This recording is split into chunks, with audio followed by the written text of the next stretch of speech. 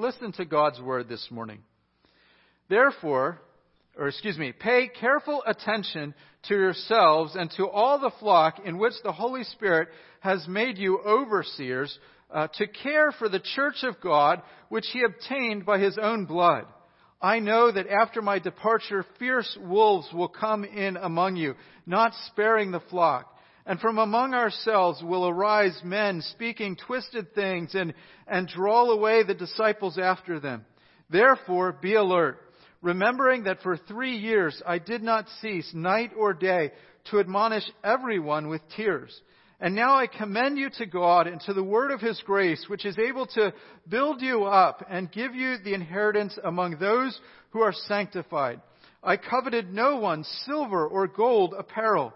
You yourselves know that these hands ministered to my necessities and to those who were with me. In all things I have shown you that by working hard in this way, we must help the weak. And remember the words of the Lord Jesus, how he himself said, it is more blessed to give than to receive. And when he had said these things, he knelt down and prayed with them all. And there was much weeping on the part of all. They embraced Paul and kissed him, being sorrowful of all because of the word he had spoken, that they would not see his face again. And they accompanied him to the ship. Let's begin this morning just with a word of prayer. Our gracious God and Heavenly Father, Lord, this is your word. These are your scriptures. This is what you have to say to us. I pray, Lord, that each one of us, that you would open our hearts this morning, that we would listen and that you would show us the message that you have for us. Give us open hearts that we might respond and see your goodness. We thank you for the word of grace that can build us up and establish us. We thank you for that good news, the message of the gospel that Jesus Christ died and rose again. And we're here today because of that. In your precious name we pray. Amen. Not too long ago at the family dinner table, we were looking up statistics. And we were looking up, somehow we got on the conversation of shark attacks. And we were looking up the statistics for shark attacks. And we found a whole bunch of things that are more likely to happen to you than being bitten by a shark. This one resonated with me. You know, you are more likely to die from a cow injuring you than you are a shark attack. I grew up down the street from where I grew up. At one point, there was a farm, and they had cows. And we would run in the fields. We would run around the cows, and we would have to watch out for the cow patties. And we would climb in the barn and way up high in the haystacks. And I remember the warning that we not fall down, because not only did you have the haystack down to the main floor, but in one corner of the barn there was the opening where you dropped the hay down to feed the cows. So you are more likely to die from a cow attack than you are to die from a shark attack. Don't ask me how they come up with those numbers. I imagine cows knock you over and you get a concussion or something. The reason I start with that just analogy is I was used to growing up on a farm or around farmers at one point in my life. But I was never really around sheep. Sheep need even more care than cows. Cows, you have to feed them. You have to milk them after they give birth. You take care of them. You let them out to the pasture. You bring them in. But cows, by and large, are very independent animals. You just let them go. You let them out in the field. Sheep, on the other hand, need much more tender care. And throughout Scripture, there are these analogies made to shepherding and caring for sheep in the way that people should care for one another, particularly how leaders or people in the church or in the Old Testament kings should care for the people under them. And so we have in this passage the same sort of analogy. Pay careful attention to yourselves and to all the flock. In other words, the sheep. And then there's this analogy that wolves can come in. I don't know what the statistics are for sheep, but I'm sure if you are more likely to die from a cow attacking you than a shark attacking you, you are way less likely to die from a sheep attacking you than you are a shark attacking you. Sheep are meek and mild animals. They have no natural defenses whatsoever. You can lead a sheep into a pool of water, and if it is anything beyond the stillest but slightest trickle of water, the sheep will drown. They are just not very bright animals. They need care and tenderness. You can lead a sheep to a pasture, and when the food is gone in that pasture, when they have eaten it all, they will just stay there. Unless they are led someplace for new food, they will stay there and they will die. Sheep need care. Sheep need to be protected from wild animals. The great stories in the Bible are David, the king who became king. When he was a young boy, he was a shepherd. And on one occasion, a lion attacked the sheep, and God gave him strength to kill that lion. On another occasion, a bear attacked it, and God gave David strength to kill the bear and save and protect the sheep. The scriptures say in the Old Testament, in Isaiah 53, that all we like sheep have gone astray. And the Lord has laid upon him, upon Jesus, the iniquity, the sins of us all. The metaphor in Scripture is that we are sheep and we need saving. We need the Lord Jesus Christ to save us from our sins. And Paul here, he is speaking to a group of church leaders, and he is saying to them, you are in charge of God's sheep. These children, these people of God, young and old, they belong to God. And God has placed you, sort of like a shepherd might take hired hands and help them and use them to help him shepherd the flock. God has made individuals in the life of the church shepherds, under the great chief shepherd, Jesus, to care for the flock. And so our main point this morning is simply this, that elders, that's another name for leaders in the church, they watch themselves and the local church. So the main verse goes in verse 28, pay careful attention to yourselves and to all the flock in which the Holy Spirit has made you overseers to care for the church of God, which he obtained with his whole blood. If you go back to Acts chapter 20, verse 17, it says, now from Miletus he sent to Ephesus and called the elders, the leaders of the church, to come to him.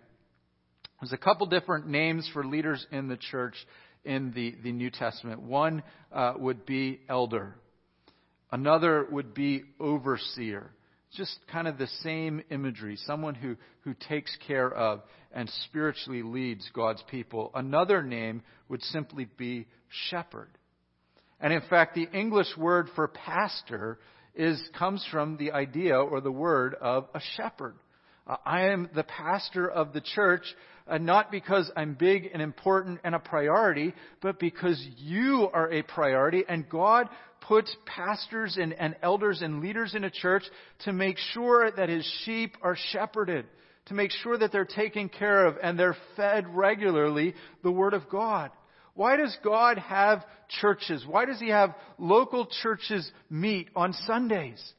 It's so that God can oversee that his sheep are being taken care of, that they're being fed, that they're gathering together, that they're worshiping him, that they're delighting in him. So we're going to talk this morning about that. Elders first this morning. Elders watch themselves and the local church because they are overseers of God's people. So, as I've been saying, the church belongs to God. Look at verse 28. Pay careful attention to yourselves and to all the flock in which the Holy Spirit has made you overseers to care for the church of God, which he obtained by his own blood.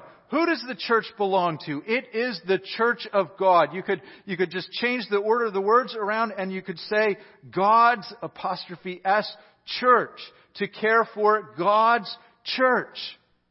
Why? Because he has obtained them with his own blood. Here we have one of the strongest statements in the New Testament that Jesus is truly God. We have in the Bible revealed to us that God is one God. He is one being, but He's three persons all at the same time: Father, Son, and Holy Spirit. You see this when Jesus comes down to earth and He is baptized and a voice comes out of heaven. It's God. He says, "This is my Son in whom I'm well pleased." And in that very moment, the Holy Spirit comes down onto Jesus like a dove. You see all three persons. And we worship them. And we worship them as one God. Who is the one who died on the cross? The Holy Spirit did not die on the cross. God the Father did not die on the cross. Jesus, the Son of God, died on the cross. And what does Paul say here? It's the church of God, which He obtained with His own blood. The Scriptures are telling us here, Jesus is God. Jesus gets our worship. Now I want you to think about this for a moment. This should blow our minds. This should cause us to delight in who God is.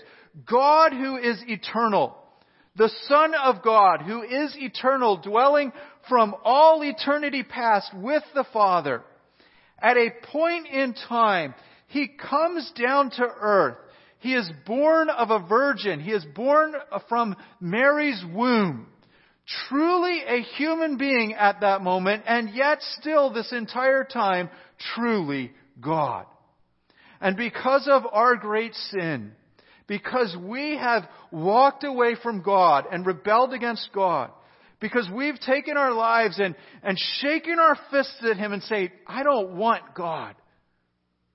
God came down in Jesus Christ, the Son of God, and paid the penalty for our sins. The Bible says that the wages of sin is death. Each one of us deserves death for what we've done to God. We've disobeyed, we've walked away, we've rebelled in some way. Maybe we don't like Him, maybe we don't want Him. Maybe we've cursed Him at one point in our lives. We've all walked away. For God so loved the world that He sent His only begotten Son, that whoever believes in Him shall not perish, but have everlasting life. And that was accomplished because the Son of God shed His human blood on the cross so that God could make sure that the penalty for our sins was paid for. We can be redeemed, bought back, is the imagery in Scripture. So it says, for we are the church of God. Or he says, to care for the church of God, which He obtained by His own blood. The Scriptures make it really clear that Jesus has saved a people unto Himself, that He has died for the church which it also calls His body. When you become a believer in the Lord Jesus Christ, you belong to Him. Spiritually speaking, you are a part of Him. It's an image. It's a metaphor. It describes the connection you have to Him. That just as your arm is connected to the rest of you, so we are connected to Jesus as we are the body and He's the head, the one in charge. Ephesians chapter 5 says this, and it says it in a context where it's giving instructions on marriage. But I want you to notice what it says about Jesus. It says this, husbands, love your wives. But notice what it says. Husbands, love your wives as Christ loved the church and gave Himself up for her, that He might sanctify her, having cleansed her by the washing of the water with the Word. How much does Jesus love us? That He has died on the cross to make us His people, to bring us into the family of God so that we might be called the church. And by the way, church is just a fancy word that means assembly. It means people that gather together, and we gather together to worship the Lord Jesus Christ. But Jesus loves us, loved the church, and gave Himself up for her so that what? So that He might sanctify her, meaning make her pure, clean her up, wash her. The other imagery in Scripture is that the church is a bride. And I will never forget the day I married my wife, because she was just gorgeous. I mean, she was just this wonderful, forgive me, but she was hot, okay? She was lovely. And she comes down the aisle in this beautiful white dress. And it just sticks out in my mind even to this day. But how does the church get that white dress? Because we are not lovely. We are sinners. We have walked away from God. The church is washed because Jesus Christ dies for her and His blood covers their sin. And so on that great day, as we walk down the aisle cleansed and washed white as snow in these beautiful, I guess some of us we're all going to wear dresses is the imagery. So guys, I don't know what that means for us, but we will have these white clothes on because Jesus Christ, the bridegroom, the husband waiting for his people, has loved us and gave Himself up for them. You see how precious we are to Jesus? You see why Paul would have these warnings to these elders, these stay alert, shepherd the sheep? Because God loves the church. And God wants to see people believe in the Lord Jesus Christ and come and be a part of that church and experience the love of God and receive the forgiveness of sins. And have that being washed as white as snow. The great blessing of belonging to Jesus is, Scriptures say, our sins and lawless deeds He remembers no more. It says in the Scriptures that He separates our sin as far as the east is from the west. Meaning, if you had east one way and west the other way, they never touch. As far apart as you can possibly go. Of course, we know the earth is round, so you never fully arrive in the east. That's the point. As far away as you can even possibly imagine, God separates our sins from us. Because the Lord Jesus Christ died on the cross and claimed us as His own, made a people for Himself. Colossians chapter 1 describes it this way. He delivered us from the domain of darkness and transferred us from the kingdom of His beloved Son, in whom we have redemption, the forgiveness of sins. The local church belongs to Jesus, and Jesus is the shepherd of the sheep. John chapter 10. I am the good shepherd. The good shepherd lays down his life for the sheep. I am the good shepherd. I know my own, and my own know me. Just as the Father knows me, I know the Father, and I lay down my life for the sheep. He draws the analogy in Scripture between a shepherd and a hired hand. If you paid me to guard your sheep, and a bear or a lion or a pack of wolves come in to guard the sheep, I'm going to look at the money you're giving me, I'm going to look at my life, and I'm going to say, I am out of here. Those sheep are nice, but I want to live. But it's different when you're the shepherd. Those sheep are precious to you. They're precious to Jesus. And so He dies on the cross to perfectly pay the penalty for sin. That's what Jesus does. We're going to celebrate communion here a little bit later. The imagery, the symbols of the body and the blood of the Lord Jesus Christ. Do you know Jesus as your shepherd? Jesus says, I know my sheep, and my sheep hear my voice. Now, He doesn't mean that in the sense of you're going to hear voices talking to you in your head. What He means is when you hear the Word of God, you respond. Have you responded to the Word of God? Have you believed that the Lord Jesus Christ is Savior and Lord and asked Him to forgive your sins? To say, Lord, make me one of your children. Make me one of your sheep. I want to have that relationship with you. This says, just as the Father knows me and I know the Father. He says, I know my own and my own know me. Now think about that. There is this intimate connection of relationship between the Father and the Son. For all eternity past, God the Father and God the Son were dwelling in absolute unity, in absolute harmony. They are one God. They know each other. They are infinite, and they know each other infinitely. But it's a relationship.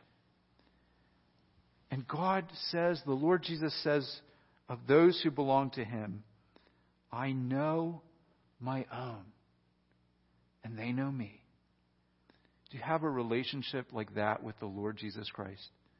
Where you have received the forgiveness of sins, and you are confident, and you know that because Jesus Christ died on the cross, He has paid for your sins and named you as His child.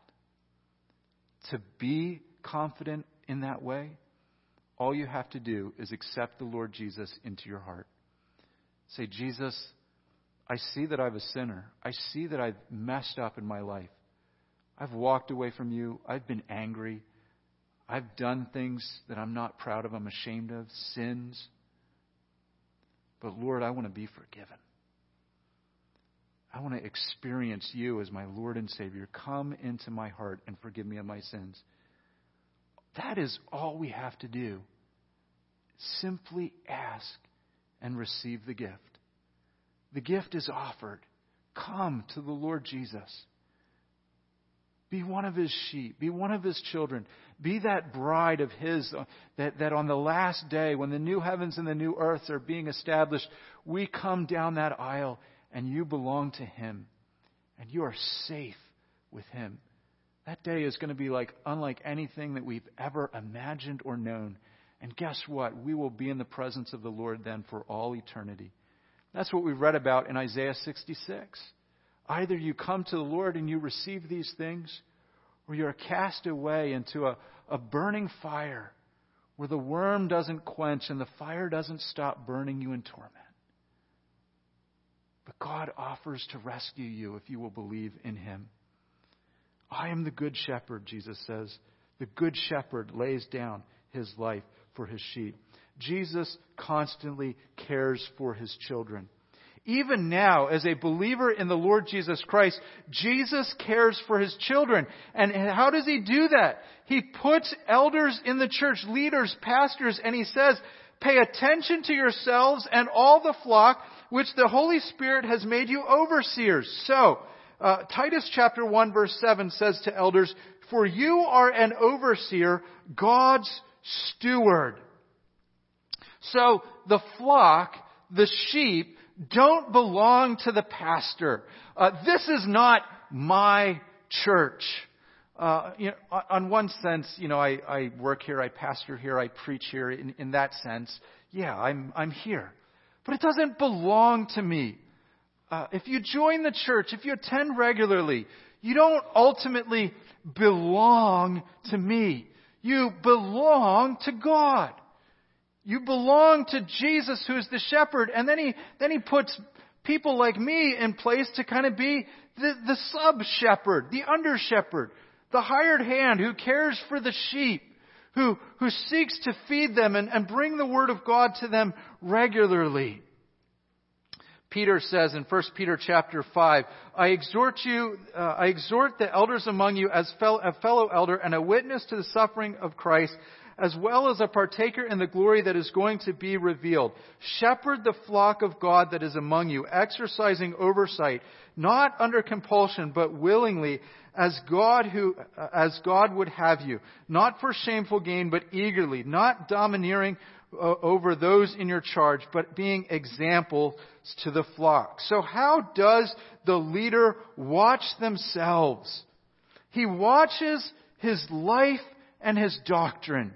The first thing the leader does, pay attention to yourself. The shepherd in the church, the pastor in the church, their job is not simply to look over your shoulder in all of your life. The first thing they watch is themselves. The scriptures say in 1 Timothy 4:16, keep a close watch on yourself and on your teaching. Persist in this, for by so doing you will save both yourself and your hearers. The Word of God is powerful. We're sharing the Word of God today. I'm telling you, this is what Scripture says. And then I'm reading it so that you can see with your own eyes and hear with your own ears. These are God's words in the pages of this book. But the preacher, the pastor, the shepherd, I need to watch not only what I say. Am I teaching what this says? And you can very clearly see today, have I opened Scripture? Have I said, read here what Scripture says, and then said in a way that's faithful, that says, this is what Scripture says? We're watching my teaching. But I have to watch my own life. Because it says, by doing this, you will save not only yourself, but your hearers. I need to believe in the Lord Jesus Christ to be saved. I am like each one of you. I need to walk in a manner worthy of the Lord, not because my obedience saves me, but obedience is the response of God's grace in my life. And what I don't want to do is come to the end of my life and have said one thing my whole life, the grace of God saves, and another way lived my whole life as if I've never experienced the grace of God. A good tree bears good fruit, Scripture says. A bad tree bears bad fruit. And if at the end of my life I have nothing good in terms of spiritual fruit, that I've watched my own life, the point is, did I really belong to the Lord Jesus? But it also saves the hearers. One, if we have right doctrine, we're going to be saying the right things like we're saying here today. We're going to call people, believe on the Lord Jesus Christ. That's how you get saved. But when someone lives an example before you, it helps you see that these things are true.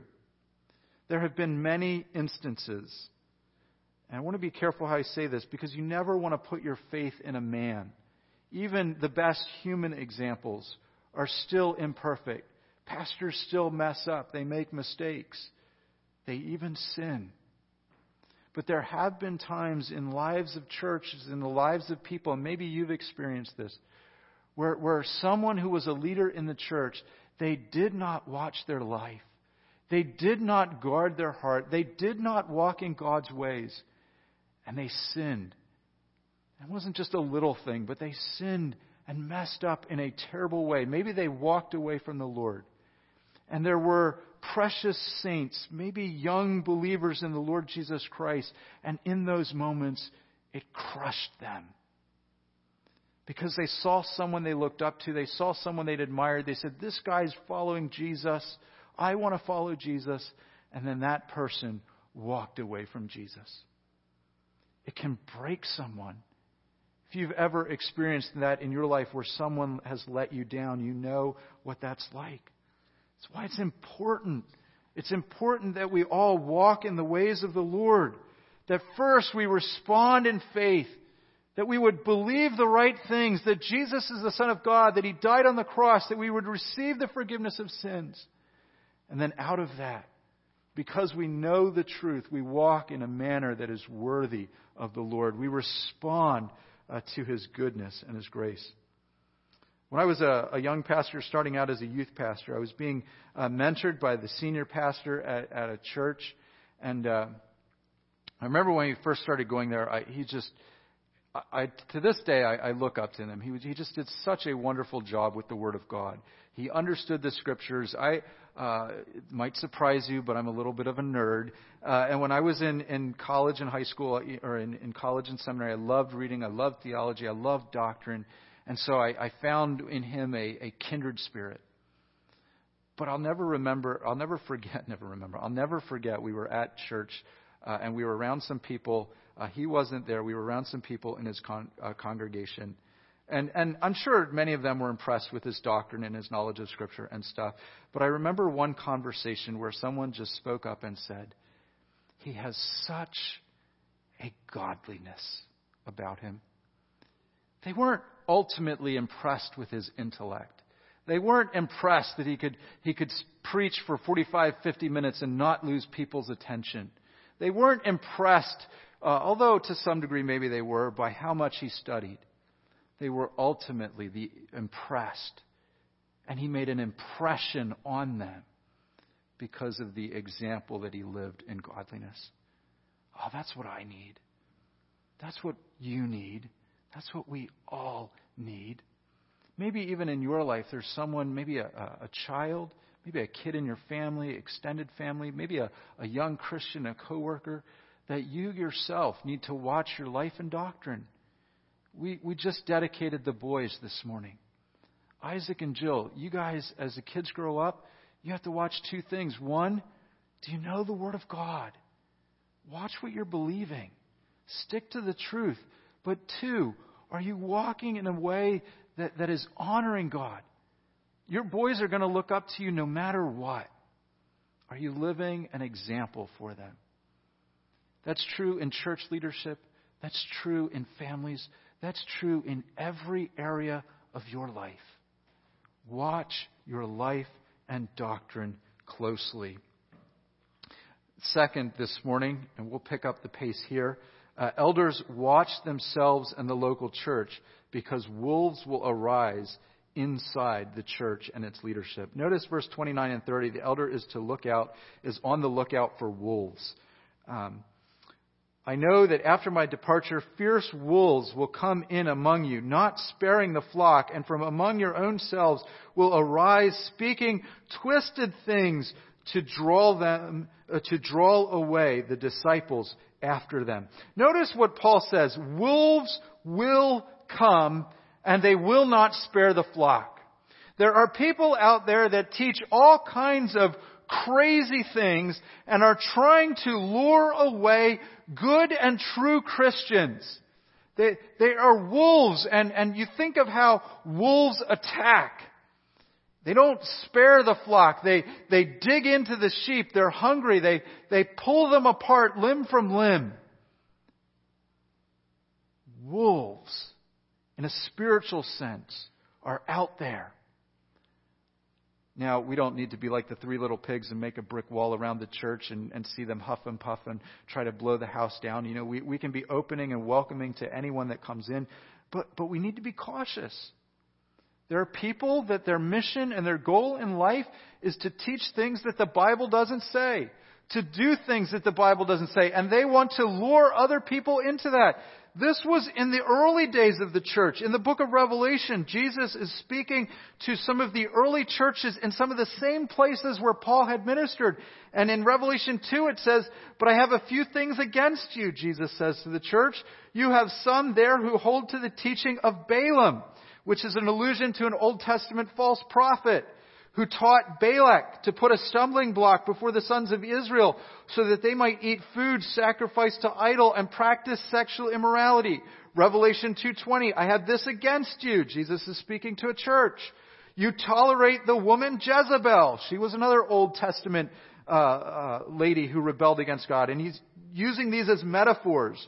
"Who calls herself a prophetess and teaching and seducing my servants to practice sexual immorality and eat food sacrificed to idols." So there are these people, men and women, and he labels them by these Old Testament names, but they're people in their day, these Balaams and Jezebels. And what is their mission? They're bringing in false teaching. What are they trying to do? They're trying to lure a following. They're trying to get people to worship idols, and eating this food is symbolic of idol worship. Not only that, they're engaging in sexual immorality, luring people into the bedroom. We need to be on our guard today.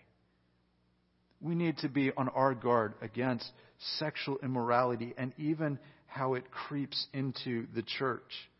You realize there are churches out there today that are fine with either teaching or tacitly approving that it's okay to have sex outside of marriage. That it's okay to sleep around with others as long as you love them. Just as Jesus' bride is precious to them and he loves them and has died for them, the imagery is there should be the same connection between husband and wife. That physical and spiritual and emotional unions that take place in marriage are precious and they're sacred. You wouldn't see Jesus cheating on the church with some other religion. In the same way, the marriage is precious. And so it's fascinating. Well, fascinating is the wrong word. But the thing that we should be on our guard is sometimes it's easy to see when someone has false teaching. Someone comes in here today and they say, Jesus isn't the Son of God. Jesus didn't die on the cross. Well, right away, red flags are going to go up. It's much more subtle when there's this slide, following the way the culture follows, believing what the world around us believes in terms of sexuality, in terms of how we should conduct ourselves, in terms of what human decency and love looks like. We need to be on our guard. We need to be on our guards. We want to keep moving through this morning. Notice how Paul says in verse 33, I coveted no one's gold or silver. He says in verse 35, we must help the weak. What's one way you can identify false teachers? When they come with all their bling. When they're getting all the money. What does Paul say? I coveted no one's silver or gold or apparel. When you have someone that makes their ministry about themselves and making themselves look good. And I'm not talking like dressing up or wearing a bow tie. I'm talking about they love to flaunt their riches. They make it about give to me and think of what I can do through my ministry or what God will do through me if you just give to me. And help me launch this or that. Or some of these guys, they buy multi-million-dollar houses, or one bought a plane so that he'd go in his ministry. It's not about shepherding the weak then. Then it's not about doing God's things God's way. There's a lot of different examples that we could cite, and I don't want to so much focus on that, but I do want you to notice this in verse 20. From among your own selves will arise men speaking twisted things. It's easy sometimes to see what the world is doing and say, we don't want to be like that. It's easy to see what other churches and denominations and TV preachers are doing and say, we don't want to be like that. It's really hard when something arises from within evangelicalism. People who believe the same things that we believe, and they start to go astray. And it's even harder when these things crop up in our own church. And Paul gives this warning. Not only will wolves arise, but there is a chance they will come from among you. Now, I don't want you to leave here today and look around with suspicion at everybody and say, okay, who's the wolf? I'm not going to get to know anybody here because somebody might be a wolf. That's not what he's saying. He's just saying, pay attention. Be careful. Stay on your guard. How do we do that? We'll close with this example. How do we do that? By knowing the truth. I am told, I don't know this for sure, but I am told that if you join the Secret Service as part of the U.S. Treasury, if you join the divisions that look out for the forgeries, that spot the fake money that's out there, there are so many different variations of fake money, and the counterfeiters are always coming up with something new. You can never know every permutation of fake money that's out there. But what they do to train is they study the original. They study the real $100 bill. And they know that $100 bill forwards and backwards. And they look over it with a microscope to the point that they know where each little line, where each little dot, where each little hidden strip is, where each little number is supposed to go, where each little curve on someone's face as you draw them goes. They know the original, and they go deeper and deeper into the original and knowing it. They perhaps look at it under a microscope. I don't know. They know the texture, so that if they were blindfolded and you handed them a fake counterfeit bill, they could tell right away the texture isn't right. They know the original. How can we be on guard? How can we watch our own lives? How can we make sure we're keeping a short account of sins in our life? How can we make sure that we're sticking to the truth and wolves aren't cropping up? Know the original. Do you spend time in God's Word? Do you spend time in church on Sundays and Sunday school, the morning worship, so that we can feed on God's Word? God's goal is to feed the church through the word of grace to build them up. That's how he establishes us. That's how he grows us. We need to be in the word. Let's close with a word of prayer. Our gracious God and Heavenly Father, Lord, we just come and we thank you for this day. We thank you for your blessing, the honor that it is to know you, to hear your word. Oh, Lord, I pray that you would speak to us. Maybe you're calling some of us today to be your sheep, to follow you. Maybe you're calling some of us back to walking in your ways, to guarding our life and our doctrine. Lord, we pray that you would raise up elders and leaders in the church. We thank you, Lord. I thank you, Lord, for just calling me here, and just such a tremendous privilege that it is. Help me to watch my own life and watch my doctrine, to live as an example for others, that your name might be glorified. And we just pray these things in your name. Amen. We're going to come this morning, and we're going to take a few moments, and we're going to celebrate communion. I've asked Sean and Jeff and Ken will come and pass out the communion this morning. What communion is it's a time where we pass out two things that symbolically represent Jesus' death and resurrection. We have a little cracker, a little piece of bread, unleavened bread type, that would symbolize Jesus' body. That Jesus had a physical human body that was broken and died on the cross. We have the little cup of grape juice, fruit of the vine, that symbolizes Jesus' shed blood. The scriptures teach that on the night that the Lord Jesus was crucified, he took the bread and broke it, and he said, "This is my body, which is broken for you. Do this in remembrance of me." He did the same thing with the cup, and he said, "This cup is the cup of the new covenant of my blood." We've shared that message with you this morning. Each one of us is sinful, is sinners. We need to be forgiven.